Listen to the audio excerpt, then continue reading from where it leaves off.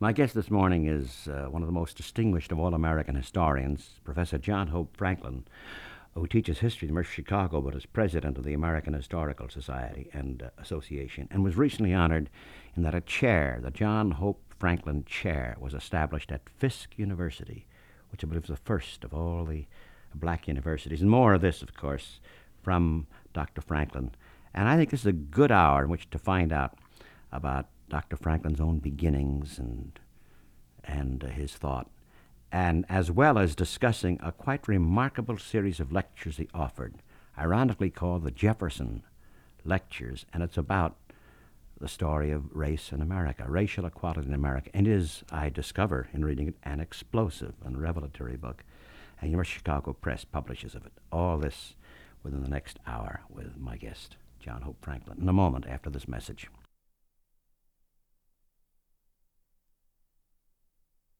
I was thinking, Dr. Franklin, John Hope Franklin, the name, and I was playing a recording of one of the most intellectual of all Americans, W.B. Du Bois, whom you knew. Yes. And he tells of meeting someone named John Hope. The background of this, well, you know it better than I do. Before. He had been to Harvard, to Europe.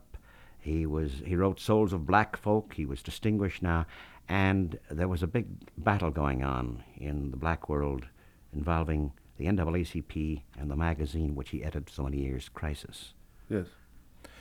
Of course, this was very far into his career. He'd already been the editor of Crisis since 1910, and it was in the early 1930s that Du Bois became really discouraged about the future of black people in this country, and he thought that there was perhaps no real hope for integration. And he began to think in terms of separation, and that's when he comes to the parting of the ways with the officials of the NAACP, and he goes to Atlanta University. He returns. He'd been there earlier, and he'd been associated with his old friend John Hope. And then he comes back later, and he tells about it in his autobiography on record. And so, Dr. Franklin, this is quite remarkable. He mentions a man named his good friend John Hope. Yes, John Hope had been one of his best friends, perhaps since the Niagara Movement back in 1905. So that this was sort of his fallback position, shall we say, in 1933 when he went there. Now. Meanwhile, even before he went to Atlanta the first time, when he was looking around for opportunities, he, of course, became very friendly with John Hope, who was a young professor, a young teacher who had gone from Roger Williams University to Morehouse College around the turn of the century. Now, my connection with John Hope is the fact that in 1897 at Roger Williams University in Nashville, Tennessee, that's now a defunct university, John Hope had in his class my mother and my father. My mother being a young girl from West Tennessee, Brownsville, and my father being a young man from the Indian Territory. He had descended from slaves who were brought out there with the Chickasaw Indians back at the time of removal in 1833. My mother and my father sort of fell in love with John Hope. He was a remarkable man, very attractive, very warm and friendly, and very much the committed and dedicated teacher. And they thought so well of him that they said after they were engaged and were married that if they ever had a second son, they would name him John Hope. So I suppose, fortunately for me anyway, they had a second son, and they named him John Hope. I've been carrying around for all these years the name of a remarkable man, and it was really both a burden and an inspiration, particularly when I'd go to a place like Atlanta And they would say, well, what are you doing with the name of John Hope? And you didn't even go to Morehouse College or Atlanta University. And I would say that, no, I went to Fisk. And that's where Du Bois went, of course, to college back in the 1880s. In his oral autobiography on this recording, he speaks of going to Fisk. He'd been to Harvard for a moment, and in Fisk he became aware, he said, of black people Yes, yes. in Fisk. And that's where you went. That's where I went. And that's I where went, the chair after you is named right now. Yes, I went to Fisk in 1931. I was not going to be a historian even. I went primarily to study and to complete my college work before going on to law school. And I thought that college was sort of an irrelevancy at that point because I was so anxious to go to law school to complete my law studies and then to return to Tulsa, Oklahoma, to practice law with my father, whom I greatly admired. And all I wanted to do in life was to be a lawyer and practice with my father. But of course, when I was at Fisk, I came across a remarkable teacher, the greatest teacher I've ever had, perhaps the greatest man I've ever encountered, and that was Professor Theodore S. Currier, who himself was a young man at the time, a graduate of Harvard, a New England Yankee, one might say, and who taught at Fisk. He was to teach at Fisk for almost 50 years, but he was just a young man in his late 20s at the time. And I came under his influence, and I was never the same again. The excitement of the study of history was so much that I was overwhelmed by it. It answered questions which I had not been able to answer. It gave me insights which I had never experienced before, and within a year or two, I realized that I didn't want to be a lawyer. I wanted to be a historian. You know, you're describing something that's very exciting, hardly written about, and also these lectures of yours in a moment, hardly written about, and quite astonishing. That Fisk University, the early black colleges, I suppose there was a certain fervor and excitement among the young black men and women who were seeking to learn and to teach. Oh, yes, although I think that the fervor and excitement were greater, shall I say, at the time that my mother and father And that were was in when? college. That time was in the late 90s, late 1897. 97. Yes, my father graduated from Morehouse College in Atlanta, Georgia. He followed John Hope to Atlanta, Georgia, by the way. He graduated there in 1902, I believe.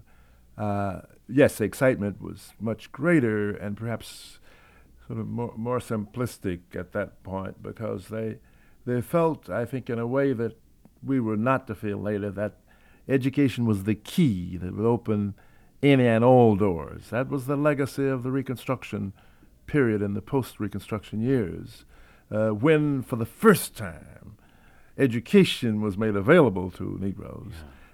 They certainly felt that it was the answer, you see, to everything.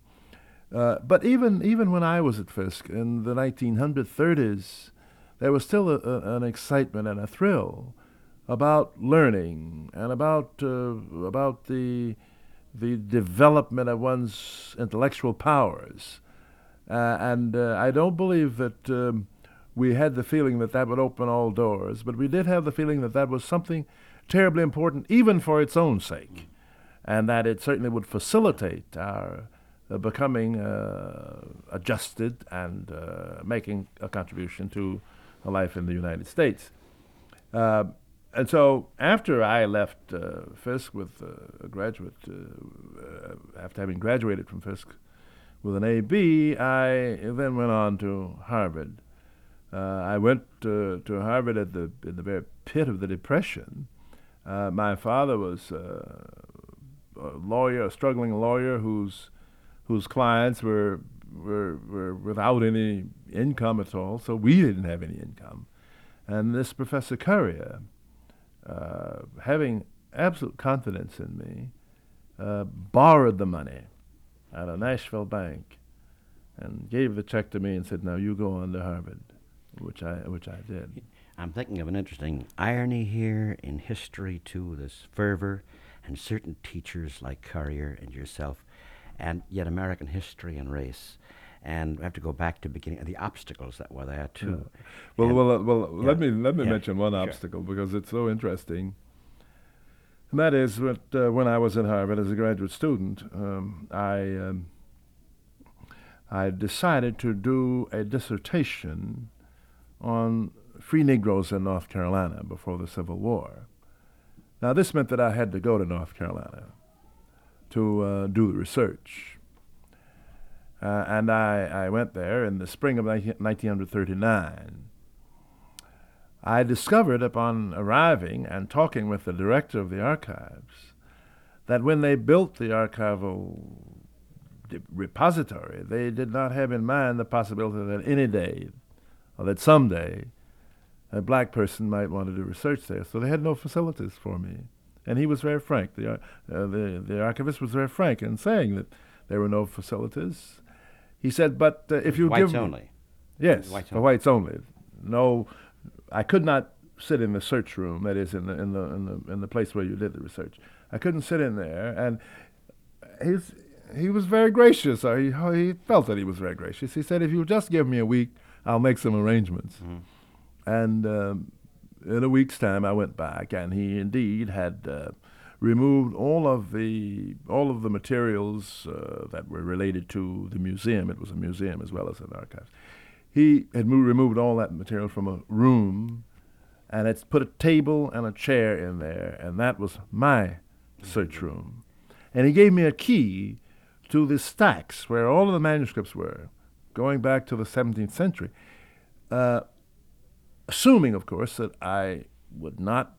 no page, no person working, bringing out the document would bring it to me. So I had to go for mine myself.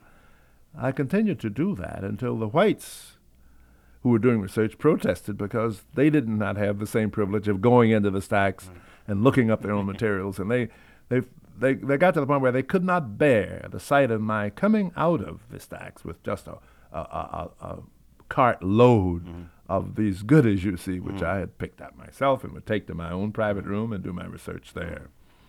And they protested finally, and my key was taken from me. And then, a strange quirk, those same young white men and women who were presumably not to serve me, then were forced to serve me, forced by the circumstances of the white researchers saying that I could not go in the stacks anymore unless they were also permitted to go in the stacks. There's a marvelous paradox here. Of course, that I can think of no better example of the madness of racism. I mean, the stupidity and the absurdity. Because there's irony here throughout. So finally, the young white pages had to serve you because your white colleagues, who the researchers didn't like you going in the stacks yourself. That's right. And so here we have or they didn't like it because they couldn't go in the stacks themselves. It's really it. And so it brings... and there's one other incident that ties up with all of these things that we've been saying, and that is that W.B. Du Bois had been my great inspiration. I had first seen him when I was 12 years old. He came to Oklahoma to speak to the Oklahoma Negro Teachers Association. And I said, everyone said, that is the great man. And I had kept him before me all these years. And when I was a student at Fisk, he would come to give a lecture. But you never got close to him. I never actually met him. And even when I was a student at Harvard, he spoke at the Ford Hall Forum over in Boston. I went over there to hear him, but I didn't meet him. And then he came to Raleigh, North Carolina, when I was doing research there. You must understand that in the 1930s, there were very few places that black people could even eat or use toilet facilities between, say, Richmond and Atlanta. And you remember that this is the time when Du Bois is at Atlanta, as we heard on that record. And he would travel from New York or from the north to Atlanta. And his stopping place, as was the stopping place of all of the blacks in the east who were traveling, was this little hotel, and where I did not stay, but I would have my meals every evening. And I went there one evening, after coming from the archives, having done research all day. And I was having my dinner when I looked across the room, and there was W.E.B. Du Bois sitting in there. And I said, well, this is a magnificent opportunity for me to meet the great man, who, after all, is just sitting. He's also alone. I knew he was something of a formidable character, and I had to get up my strength and my courage and my nerves to go across the room to meet him, but I did. And as I approached him, I thought of all of the things that I could say to him that would appeal to him and that would make him associate himself with me in some way. I knew that John Hope was his best friend, so I said, "Dr. Du Bois, I am John Hope Franklin." And after I let that sink in a while, I said, remembering that he was of the class of '88 at Fisk, I said, "And I'm a graduate of Fisk University." And then also remembering that he was a PhD from Harvard, and that he wrote the first volume of the Harvard Historical Studies, I said to him, "And I am a graduate student at Harvard University, and I am here in Raleigh, North Carolina, doing research on my doctor's dissertation." And I waited for him to say something, and without so much as looking up at me, he simply said, "How do you do?" in that voice that we heard a few minutes ago. And he said no more to me. And I sort of backed away and went back to my side of the dining room. Crushed. And at 24 years old, I certainly was not encouraged by what he said. I did vow, though, that day, that if I ever became a professor myself, if I ever was a busy person, shall I say, I vowed that I would never be too busy to say a word of encouragement to a young person, or to do something in their behalf that they wanted me to do. That's funny. See, this is what you remember. Therefore, when a young person comes up, no matter how, impertinent it might seem or irrelevant, that moment is important to him or her. That's right. And you aware of that. At the same time, you're also aware of Du Bois' personality. That this is the way he was. This and he is couldn't the way help he himself. was. Yes, and when we became friends later, we both lived in Brooklyn, New York, when I was chairman of the Department of History at Brooklyn College, and he was living in Brooklyn Heights. He was very warm and cordial, and he frequently would invite my wife and me to dinner, with the understanding always that we should not return the favor because he wouldn't go out to dinner. And we became very friendly, and I told him about this incident one night. That still, I remembered as vividly as though it were that But he day doesn't before. remember it. Of course not. And he said somewhat apologetically, he said, "Well, I'm almost always preoccupied, and I not only am I disciplined, but I am distant, and that's for the purpose of focusing on the work that I have to do." And that came, I suppose, about as close to an apology as he ever was to make. Dr. Franklin, before I ask you about this remarkable series of Jefferson lectures, you mentioned Dr. Du Bois, and you mentioned casually the Niagara movement. I'm sure that many listeners don't know about this, and it was a key moment, I think, in black Yes. history. Yes. Would you mind just... Yes. One must remember that the 1890s, sometimes referred to as the dismal decade in the history of black people, was a period of enormous violence and maladjustment, of disfranchisement, of segregation, and so forth. And two of the most important decisions that the Supreme Court handed down, two of the most important adverse decisions, were handed down in the 90s. The decision of Plessy against Ferguson, which set up the principle of separate but equal, and the other case that is not nearly as well known, but also terribly important, coming against the Board of Education in Georgia, which was an effort on the part of a black parent to secure secondary school education for his daughter within the state of Georgia. And the Supreme Court of the United States in 1899 said that the state or the county of Augusta, Georgia, was not obligated to provide a secondary education for a black child simply because it had provided it for a white child. That there were opportunities, not public, but there were opportunities there or somewhere else for a black child to secure an education, and therefore the county could not be forced or required to provide it. Now, that's the sort of background, and I must say that in the decade of the 90s, there were only 2 years when the lynchings of blacks dropped below 100 per year. So this is the background against which Dr. Du Bois and his friends decided they must do something. They must do something to try to dramatize and call attention to all of America and all of the world, as a matter of fact, the plight of the Negro people in, say, 1903, 4, and 5. So in 1905, Du Bois, along with some other colleagues, called a conference of young black men to meet at Niagara Falls, Ontario, on the Canadian side of the border. And they met there for several days and drew up a series of manifestos condemning segregation, condemning discrimination, calling for equality of treatment in all areas, and so forth. And that begins the Niagara movement, which will continue for several years. They met again at Harper's Ferry for obvious reasons, to commemorate the martyrdom of John Brown in 1859. And they met a few other places, and then it sort of was becoming moribund, or it did become moribund perhaps, as a result of the rise of a new movement composed not only of blacks but whites as well, which led to the organization of the NAACP, the National Association for the Advancement of Colored People, in 1909. So the Niagara movement really is one of the background organizations that blends into and merges with the NAACP. Yeah, and now I think perhaps a slight pause, and then perhaps for the second half of the program, thoughts about your Jefferson lectures recently that became the base of the book, Racial Equality in America, and of course thoughts to us that we had never had before about the Founding Fathers' Declaration of Independence, Constitution, and how it affects black people, and specifically about Thomas Jefferson. Things we don't know, never knew till now.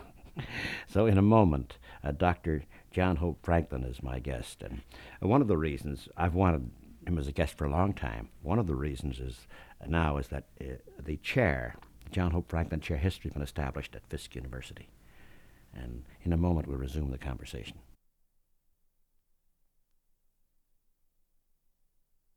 So resuming the conversation with Dr. John Hope Franklin, and you were engaged to offer a series of lectures in Washington called the Jefferson Lectures.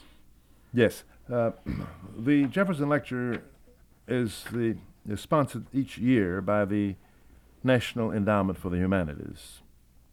Therefore, it's federally supported.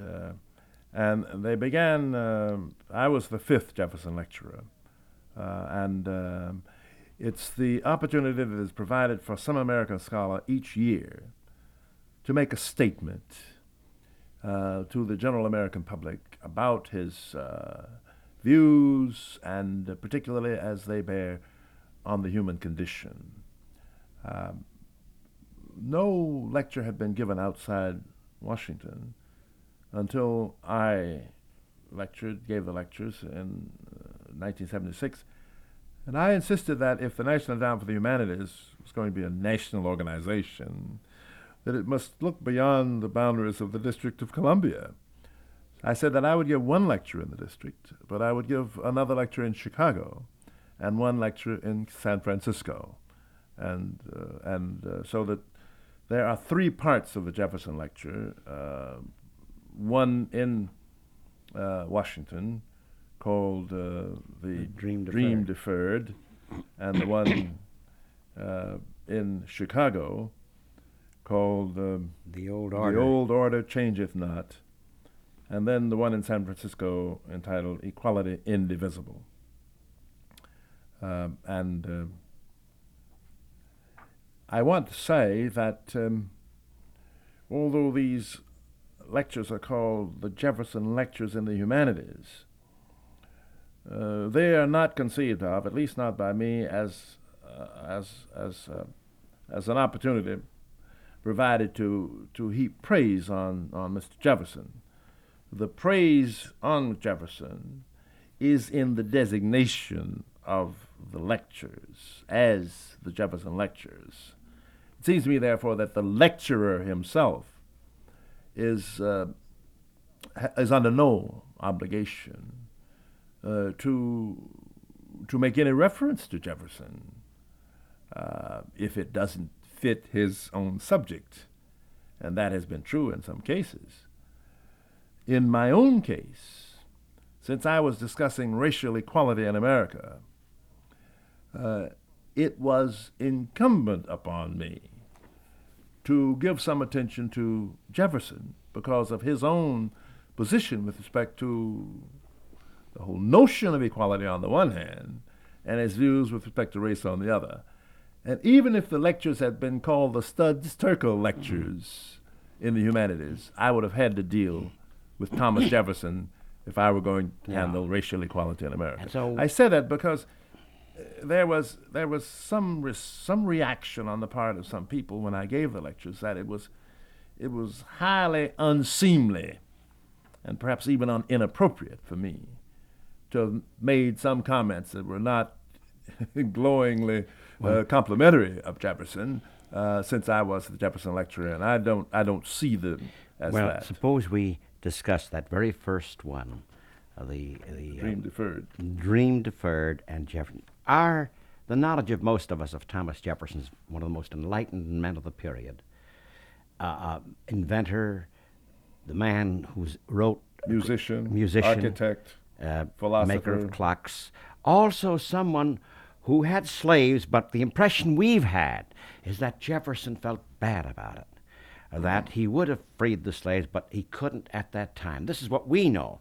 And here comes your lecture that is absolutely a stunner. And where do we begin? His notes on, well, first of all, the founding fathers. The very phrase itself was rather founding fathers and the writing of the Constitution and the question of freedom as against slavery. That was the issue. Yes. Patrick Henry, the others. Yes. What we need to remember here is that that there was a great deal of talk about freedom in the 18th century, and there was a lot of talk about equality also. And there was, in a sense, the implication in the talk that freedom and equality should extend to all people.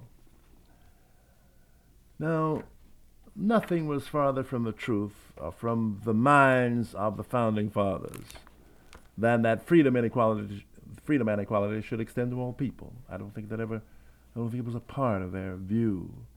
Indeed, when they talked about their own selves being enslaved, they were talking about their political enslavement to Britain, and they were talking about the desirability of throwing off the yoke.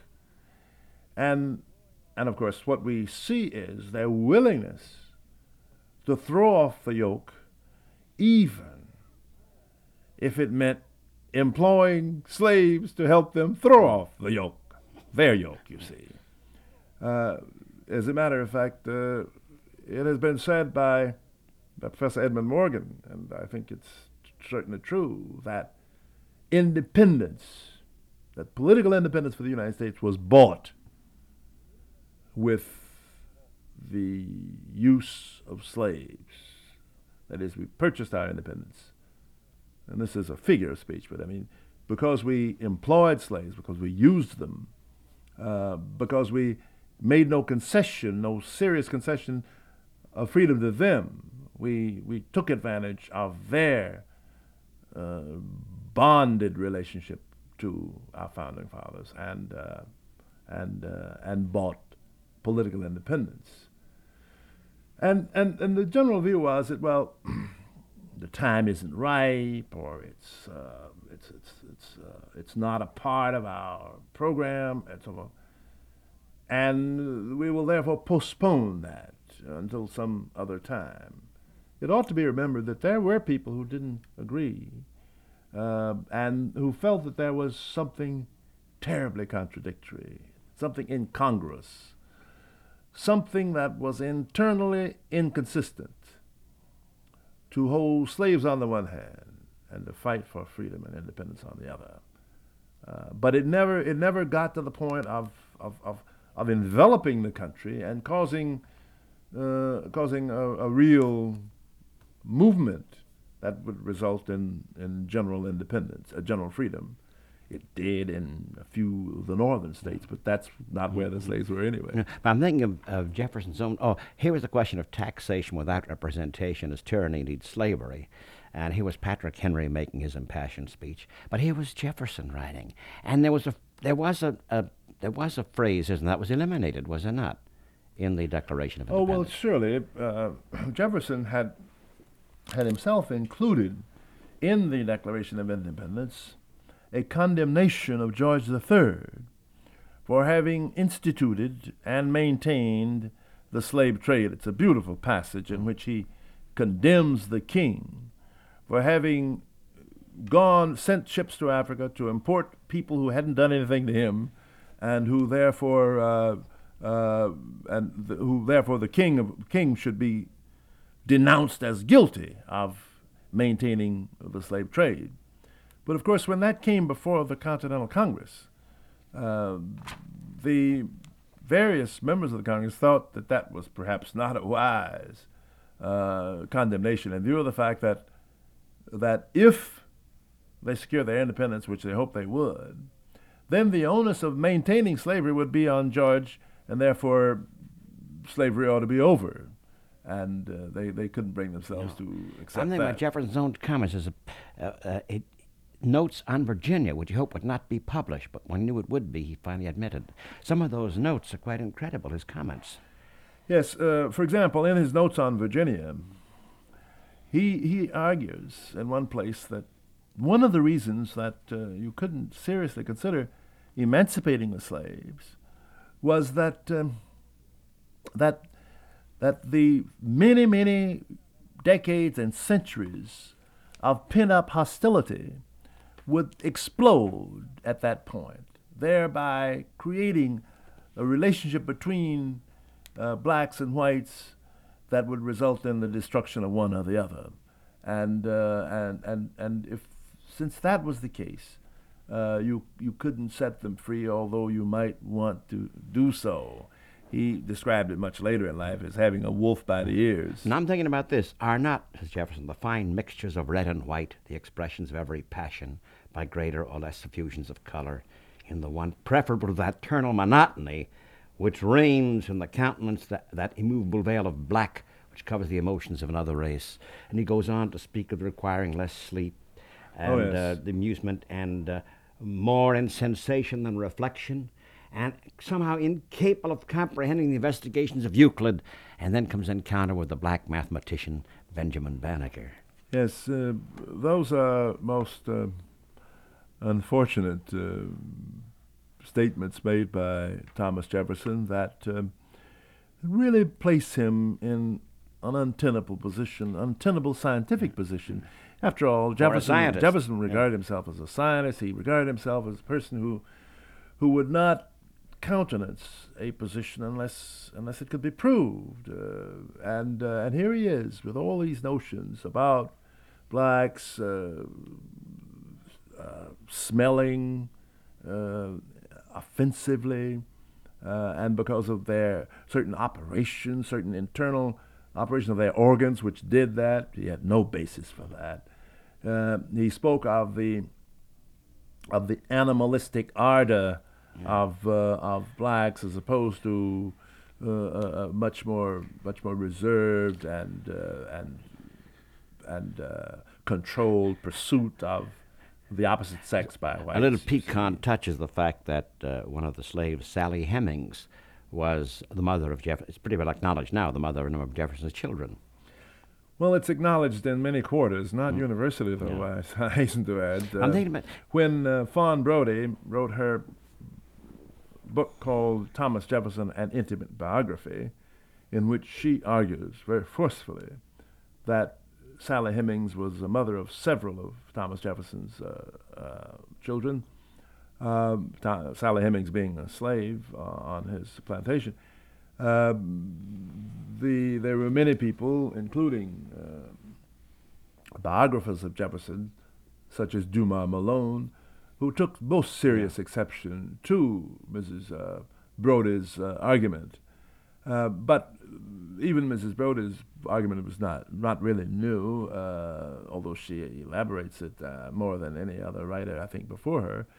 Winthrop Jordan, in his book White Over Black, had pointed out that Thomas Jefferson certainly was himself a miscegenator, and I think there's not really any serious doubt about it.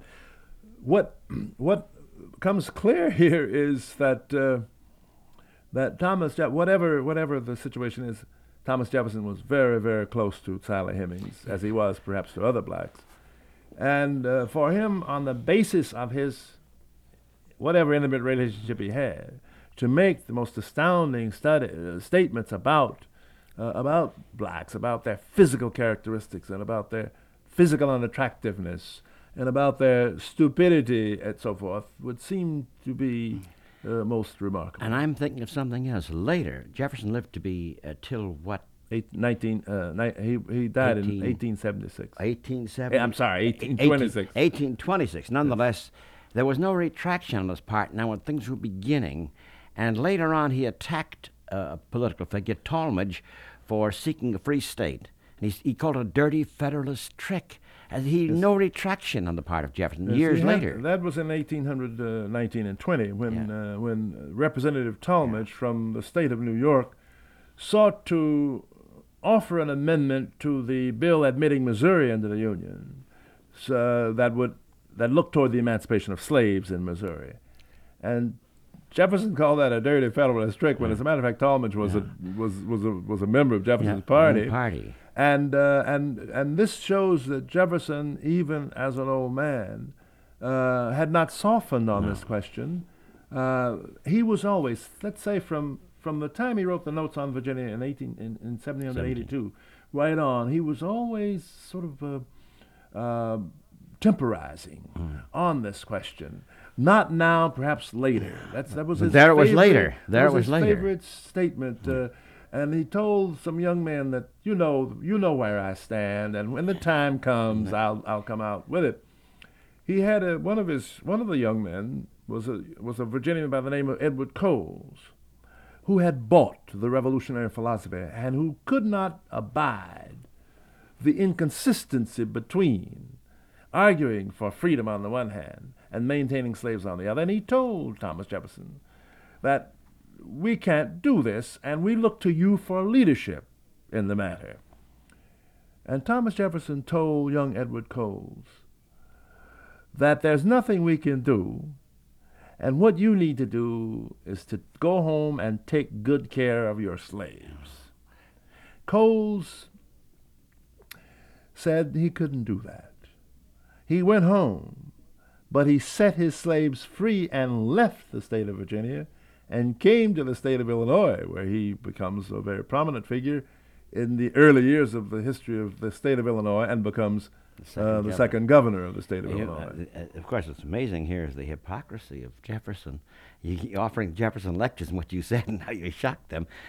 One of the most poignant and moving parts of this lecture is the exchange between the distinguished black mathematician, Benjamin Banneker, and Jefferson, which Banneker calls Jefferson shot, and Jefferson equivocates. In fact, he even puts him down. Well, remember, Jefferson said here about none of these can comprehend the tracings and the investigations of Euclid. And here comes Banneker.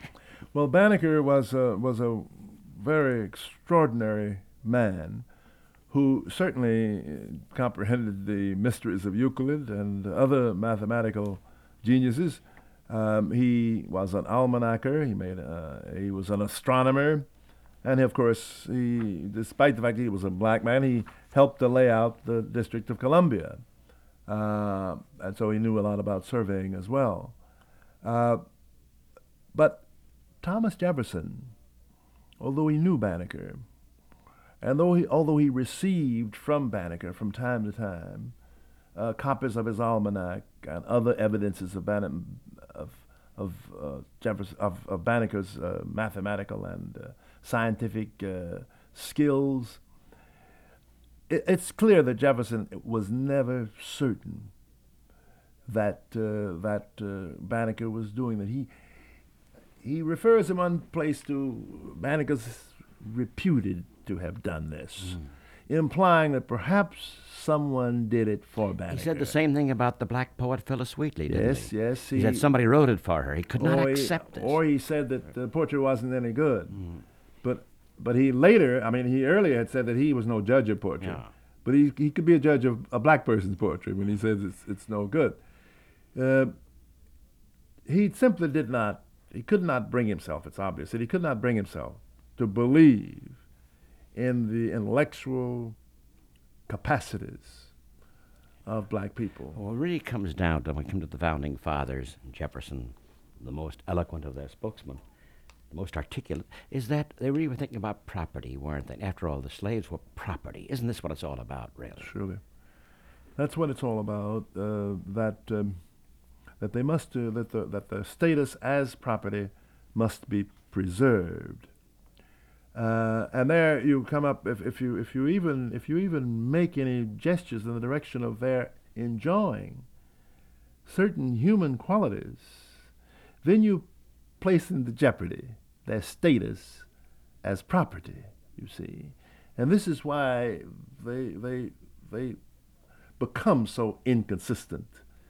That's why their logic is so riddled with faults.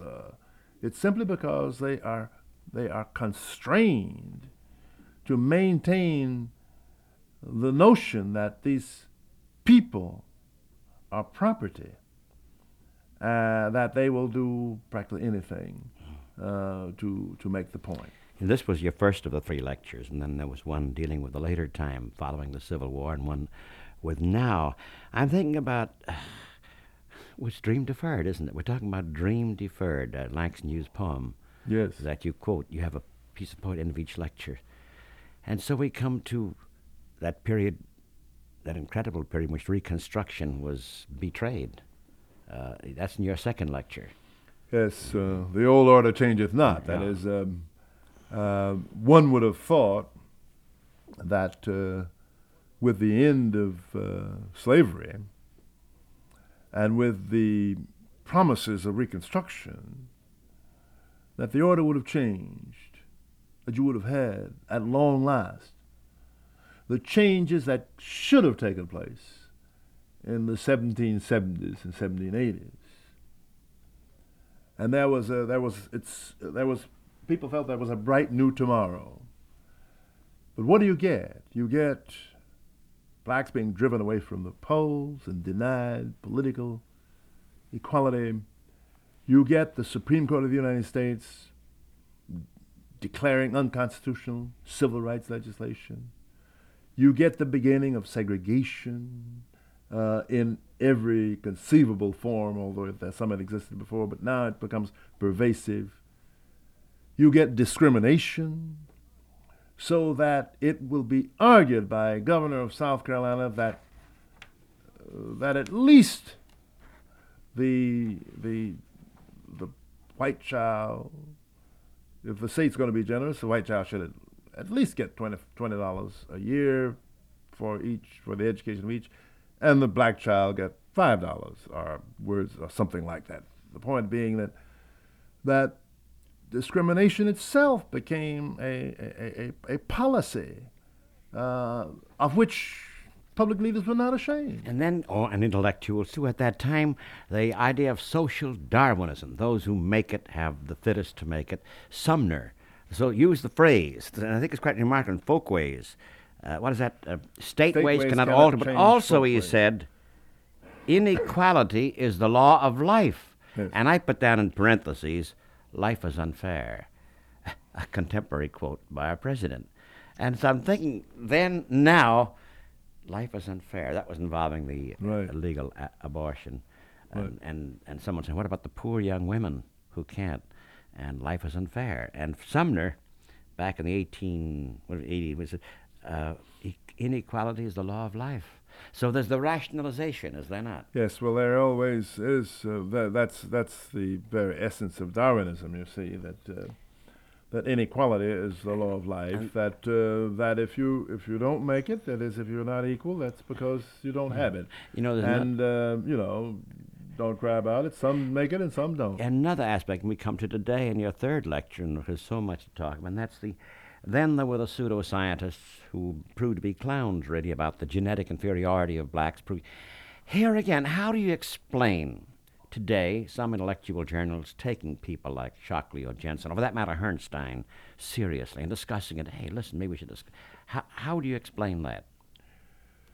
You explain it for the reason that there is sometimes latent and sometimes not so latent the most serious reservation about blacks in 1979, and that people are encouraged not out of any openness of mind or out of any search for truth.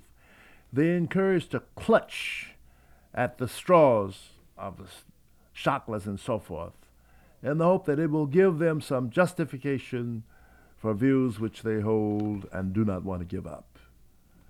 Thus, after all, we continue to have segregation in Chicago and Washington and all over the United States in this year of 1979 as we had in previous years. That is, the principle, the notion of segregation. Here in Chicago, whites will flee rather than to associate with blacks. They may have their options may be greater in 1979, but their views about this question seem not to have changed sufficiently to cause them to turn their backs on the Shocklers and the others. Yeah. You know, as you're talking, we're talking to Professor John Hope Franklin, distinguished historian. Suppose we hear near the end of this conversation the voice of someone of little education, a man I met. He was 73 at the time. It's 1963. On the train to the Great March in Washington. It was a train from Chicago to Washington, and we all rode on this big coach. And I was interviewing people, and among them was an old black man who worked in a sawmill, Louisiana. And he was going to ask him why and what he had in mind. Now, this comment he made was before Martin Luther King's I Have a Dream speech. Here's a man of no education, a black man, talking about this very matter. And I've all the time wondered why in the world is it that some people can, one human being thinks that he's so much more than the other, and I can't never see that. I just can't see it. I don't understand it. I speak to you and you hear me, you understand me. You work like I work, you eat like I eat, you sleep like I sleep. Yet and still, how come? That's the thing I can't see. Why is it that they have to take the back seat for everything? Everybody come along. I don't understand that. So in this trip, it's something like a dream to me. You, small boy in Louisiana, worked hard. What kind of work did you do? Oh, I did all kind of work. I followed sawmills, I followed levee camps, railroads, sugar farms. I never did farm. I never did work I'd work on the farm, like if you had a farm and want somebody to do a little work for you, I would do that. But for me to ever make a crop myself, I never did. I never could see. You work with your hands all your life, work pretty hard all your life. That's right. I was born 1893, May the 16th. That make me, this gone me, that made me 70 years old. Well, it looks like something's going to happen in your lifetime after all. I hope to see it. As I says, it's a dream. It's,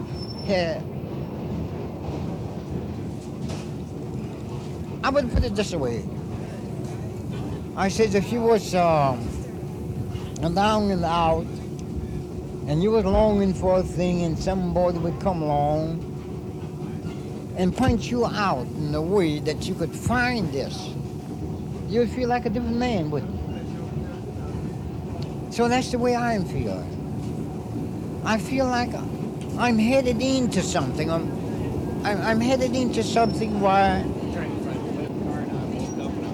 that it will be. I will live to see some of the beneficial out of it. maybe a day or 2 days. But I would enjoy those 2 days or one day better than I have enjoyed the whole 70 years in which I have lived. That last part, of course, is overwhelming. That one day. Yes. Yes, well, I think that he might have seen some changes. We certainly have had some since that march. Interestingly enough, I was in England, and I did the BPC program on the guide to the March on Washington for the BBC television, trying to explain to them. Because you and I met in Montgomery. And I was going to reminisce. I was going to reminisce about that. You interviewed him on the march to Washington in 1963. You interviewed me in the Atlanta airport. You remember that? In 1965 That's when we right. were on our way to Selma, you That's see. right.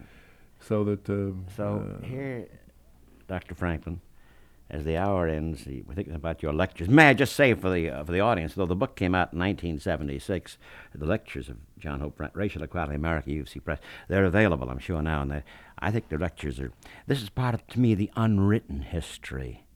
The unwritten history. This is your research, of course. And I suppose the last question, where does it leave us now, at this moment? well, it leaves us still searching, still groping, still trying to find a way in which all Americans can live together in peace and in mutual respect. If there's anything that links us with the beginning of our country, it is that even then the founding fathers recognized this as a problem. They didn't do a great deal about it. They felt that in some future years it should be dealt with. And so this is a part of our inheritance. And at some point, we've got to confront it and say, now is the time. We have temporized and equivocated sufficiently, and that we must rethink America's role in the world. And a part of that rethinking is to cease the hypocrisy that has characterized this sort of principal area of American social life. I think if we do, we win the confidence and admiration of people around the world. But until we do, I'm afraid that we shall enjoy or suffer their contempt and lack of confidence. Dr. John Hope Franklin, thank you, and congratulations, of course, on the establishment of the John Hope Franklin Chair of History at Fisk University. Thank you very much indeed.